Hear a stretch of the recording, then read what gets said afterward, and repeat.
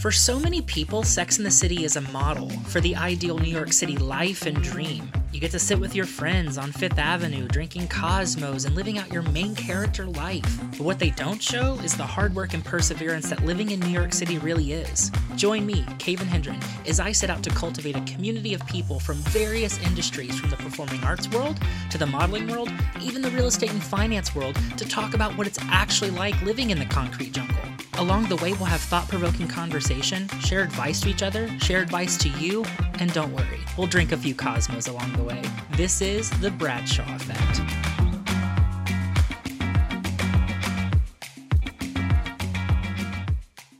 Hello, everybody, and welcome to this episode of The Bradshaw Effect. Everybody, I am so excited for today's episode. We have on someone today who I knew through the grapevine before we officially met.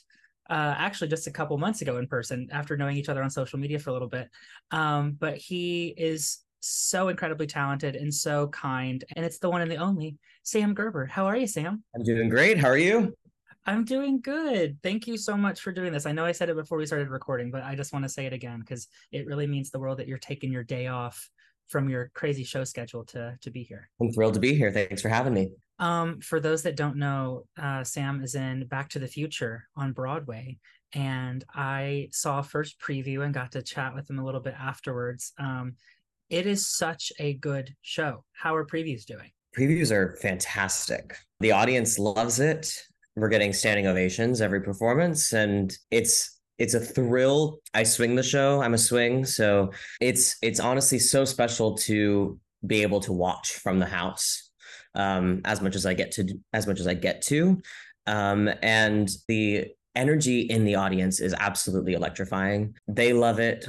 We love doing it for them. It's truly something special. And the special effects of the show are phenomenal. And what I like to say about the show the most, I think, is that the show itself has so much heart. And it's a good story to tell. And it's a great story for us to tell every night, 8 times a week. That was the thing after first preview. I remember I sent you that message about the line before House was even open.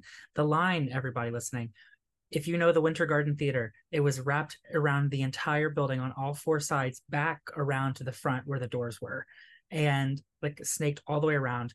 And I messaged you and was like, I smell a hit, because I have never seen that kind of a line before. Just the amount. We're at 98% capacity at almost every performance in previews.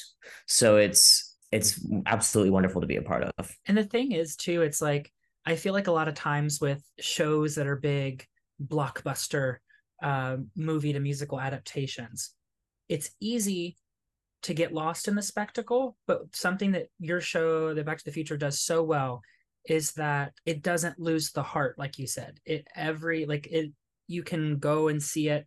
If you're not, I feel like, as familiar with the movie, I was, one of those people. I hadn't seen the movie. I was familiar with like the story and everything, but I hadn't seen it. And I still thoroughly enjoyed it. And now, after seeing the movie, after I saw the show, I'm planning on coming back to see all the little things that I have missed now, having seen the movie.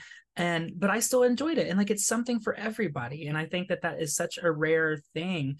And that's why, on top of all the many other wonderful aspects about the show, that I think it's really resonating with people already. Yeah. And I think so much of it, as I said earlier, is the heart. Like, it really comes from the top, and it's completely handled with love, and it's completely handled with respect, and it's completely handled with joy. Our writer, the creator of Back to the Future, the person who thunk it in his brain, Bob Gale, is just like the sweetest human. Every preview, he's there. He sends us personal emails about things that happen throughout the show and things. And he sent me one of the cutest emails ever the other day. The audience can tell how much we love it, how much we love each other, how much the creative team loves it. And we're just trying to nurture it as much as we can right now in the preview process before we finalize everything. I kind of want to transition and kind of go back and talk about your journey to New York. I don't think I explained it at the top. We know each other through the Lexington Theater Company network of people that had done shows with them, and that's how we got acquainted. But how has your journey, I guess, been from performing to New York, and how that has kind of evolved? So I grew up in California. I grew up in Modesto, California. Started dancing at a very, very, very young age. I would watch my sister through the window of her dance class and go home and do it, do the things that I was barely walking at the time. 2 years old, and I mean, not barely walking, but you know what I mean. Um, and I would just like pick things up, and so they were like, okay, yeah, we got to put them in dance. So I did, and that was all of that stuff, and I did that for years and years and years. Competitive dance. I got an agent when I was, I want to say about 9 or 10. I had a dance agent in LA, and didn't work much. We lived about 6, 7 hours from LA, so it was Gotcha. not something that I could easily get to an audition all the time. And especially in LA, things are so much faster there. In terms of when calls, especially for dancers, go out, like it's very quick, because Mhm. they expect everyone to live, nearby.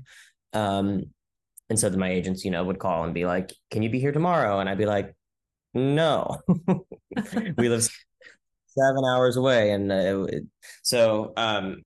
didn't audition too much down there when I was a kid.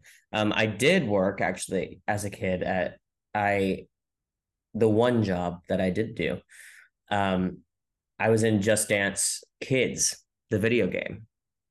Oh my God. Um, yeah, uh, Just Dance Kids 2, back in 2011, I believe it came out, or was when we filmed it, and that was a blast. We'd like I'd go down. I'm in three of the numbers.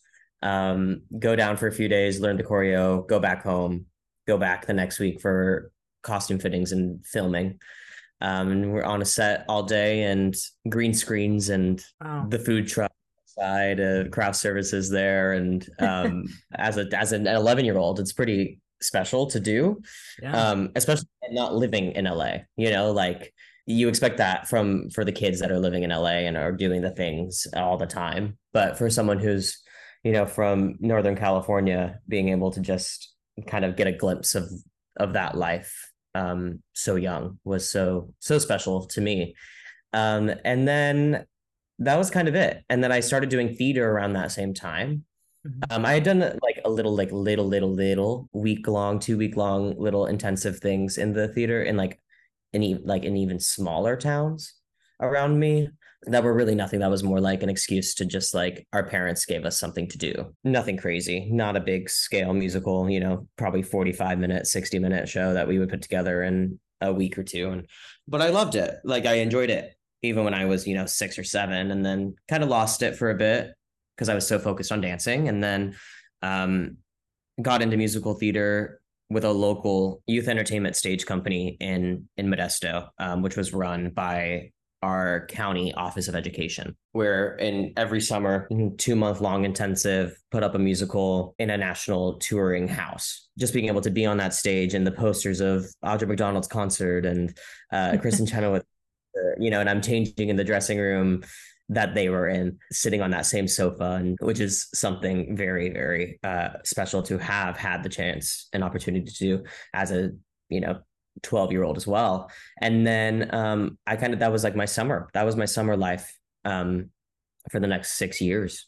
I was doing that every summer, doing all of the musicals that I could, and then high school musicals, and all of those things. And that's when really where my love for musical theater blossomed. I eventually, going to college, had to make the choice of, do I want to pursue dance or do I want to pursue musical theater? Mm.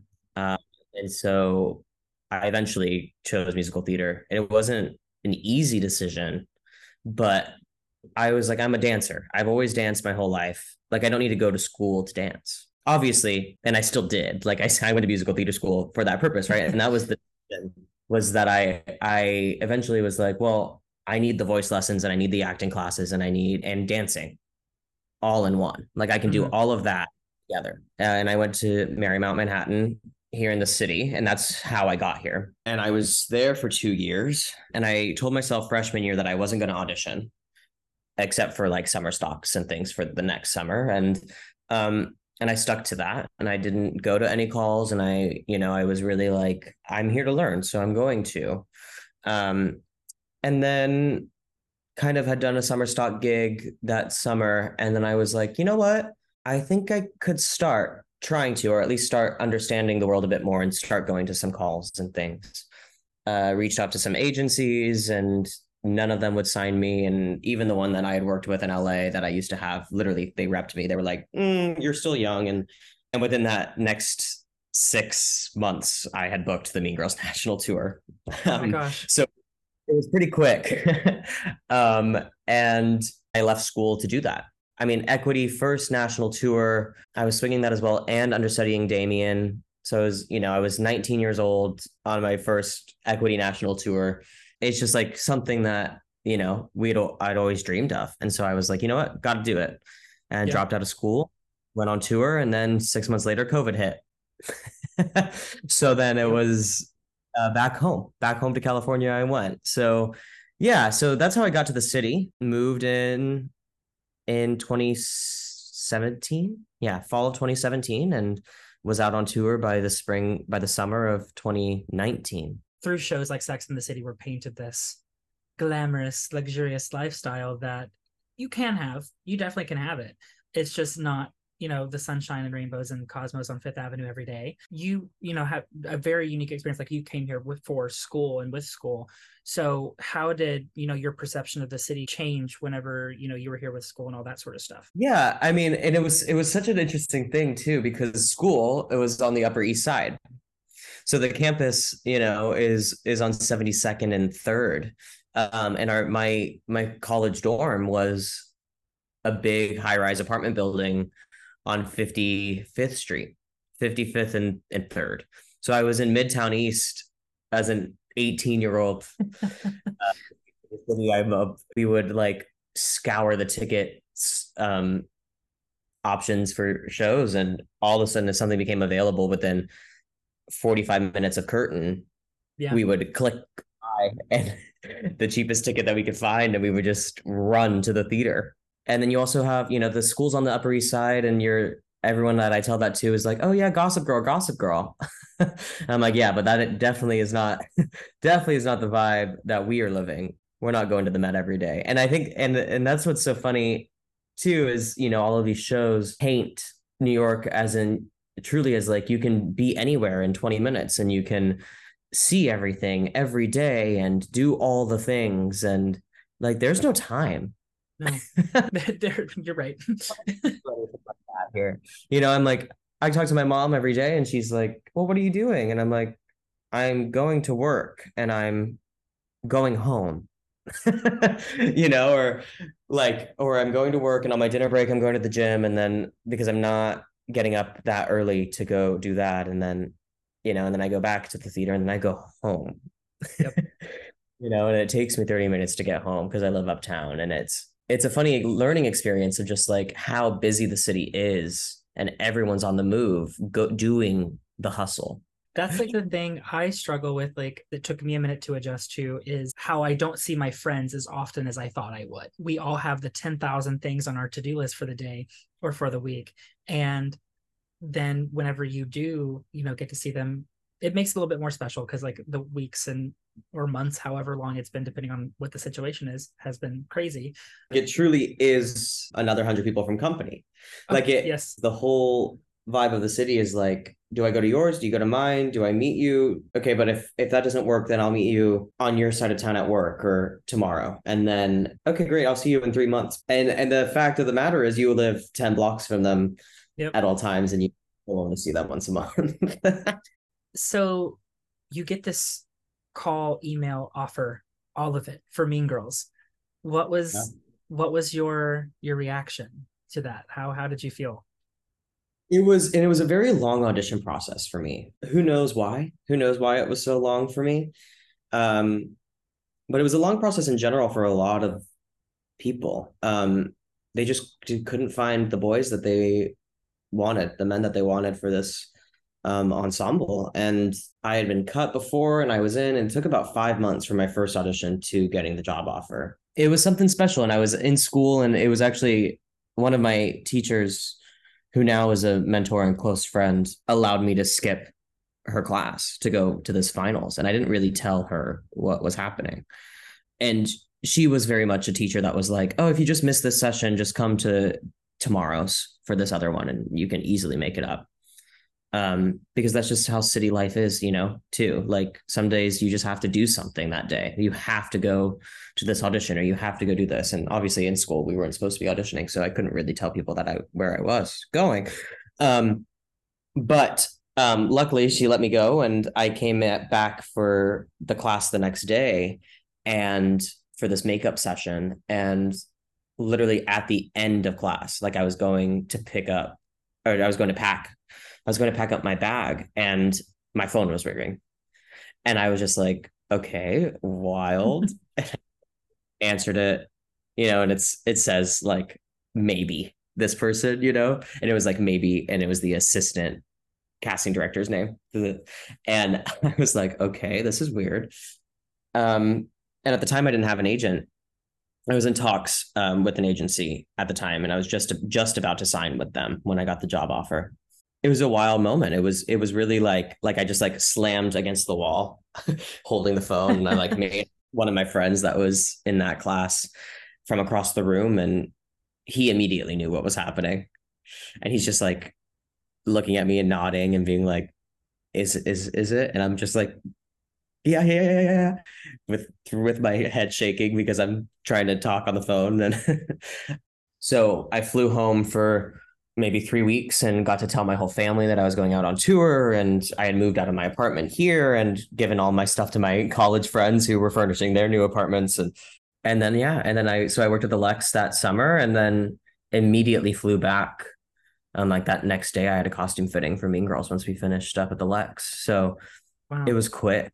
When you were on tour, why don't you give like listeners a little bit of like what tour life is like? So the shortest thing we ever did was a week. We never did less than a week Okay. anywhere. But we did do a good amount of 1 weekers, especially towards the end. The beginning was a lot of sit downs. But like they weren't super long. Like you look at Hamilton, who will do a sit down for like 6 months in a city. And we were just like a month, 5 weeks, 6 weeks max. We did like a month in Chicago, 2 weeks in Boston. We had a lot of 2 weekers the first time around, which was nice. But like the 1 weekers are hard because you travel Monday, which is your day off, and then they're loading in Monday night and Tuesday morning. And we literally show up to the theater for the first time at 5, and we get walked around, shown where things are. If anything's changed to the deck, right? Because the stage is slightly smaller on stage right in the wing space. So we have to make this cut and change this around. And like now the prop box is over here and your quick change will be over here. And like those things do change city to city a lot too. So we like do that for about 20 minutes and then they update us on whatever's new or, anyone's leaving or coming or going or vacation swings or whatever, blah, blah, blah. Literally, it's like that's 5 to 5:30. And then we prep for sound check for 6 to 6:30 is sound check, lift call, house open at 7:30 performance. Boom. Damn. Tour is hard. It's hard and it's fun. I loved it. I would gladly do it again. It's truly something special, and seeing the country is something special. I love seeing your pictures of all the different places that you were on for Mean Girls. I mean, half the time that you all were in like those like beautiful sunshine states, whether it be like California or Florida or whatever, and you're by the pool, I was always so jealous. I was like, I wish. Did you have like a favorite place on tour? I had a few. I actually really loved Toronto because we were lucky enough to Canada for a bit. We went a little international for a month and we did 5 weeks in Toronto. And I wish it was warm. I wish we were there in the spring or in like November. So it was a little cold.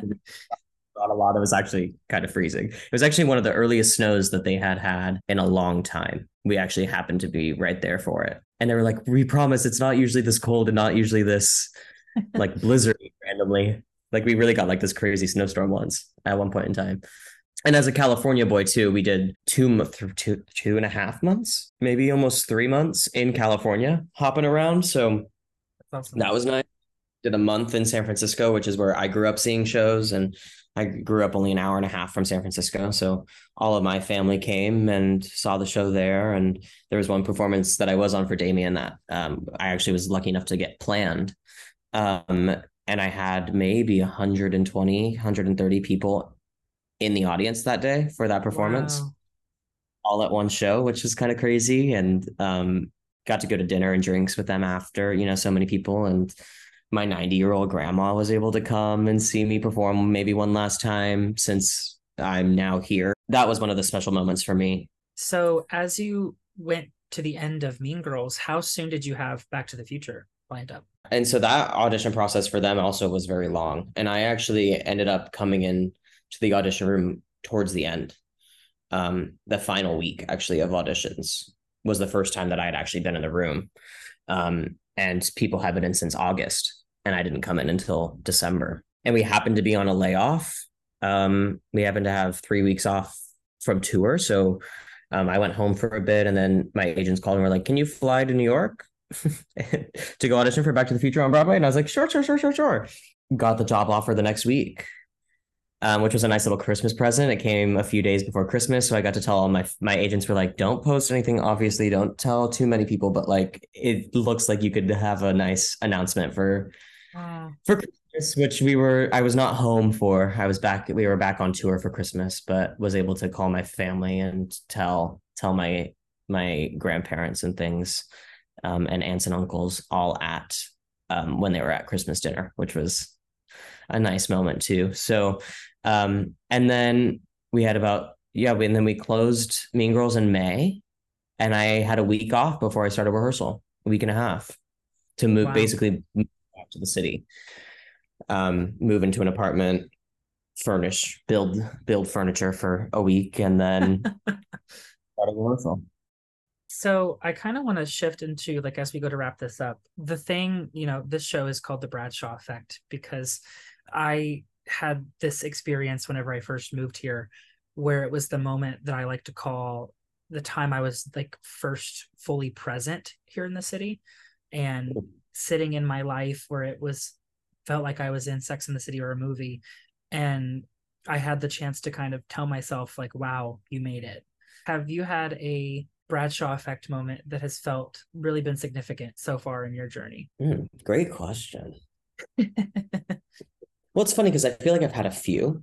Obviously, when we began previews for this, like I'm on Broadway now, like that's a wild thing.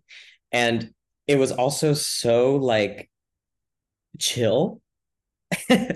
that like it took like I was watching from the house and watching everyone uh give a standing ovation for the show that I'm in and our first preview on Broadway, and I had that moment of like, holy shit, I'm doing this.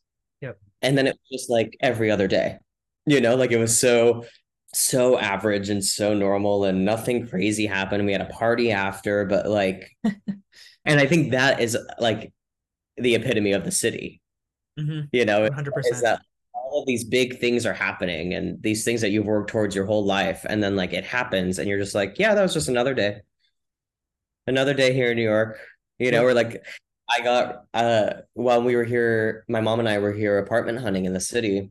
And during one of my weeks off um from Mean Girls, and I got recognized on the street by a fan, by someone who had seen me in Mean Girls here in, I don't know what city it was, here in the Northeast somewhere, just in the middle of Times Square, was just like, Sam from Mean Girls? And they were immediately like, and you're doing Back to the Future next, right? Like we already have our ticket for first preview, and Oh, like and like that was a crazy moment to me because it was not someone I knew anymore. It was like someone that had seen me in a show a few months ago, recognizing me on the street. It's so wild. well, and just like that, we're going to wrap this up and be at the end of the episode. Sam, I cannot thank you enough for taking your day off to sit here and talk with me. I know that, sometimes on those days off, we'd rather be curled up with Netflix or whatever on the bed, but I really appreciate you talking with me. My pleasure. Thank you for having me. I will link all of Sam's social media and things in the show notes so you can follow and keep up with his journey, as well as I'll link some website information to get your tickets to Back to the Future if you want to come to New York. If you're not living here, if you're here, you can go see it. I hope you all enjoyed this episode. Make sure you follow The Bradshaw Effect on Apple Podcasts, Spotify, iHeartRadio, Amazon, wherever you stream your podcast so you don't miss an episode. And while you're at it, follow us on social media. I hope you all enjoyed this episode. I hope you have a great morning, afternoon, evening, whenever you're listening to this. And see y'all later. Bye.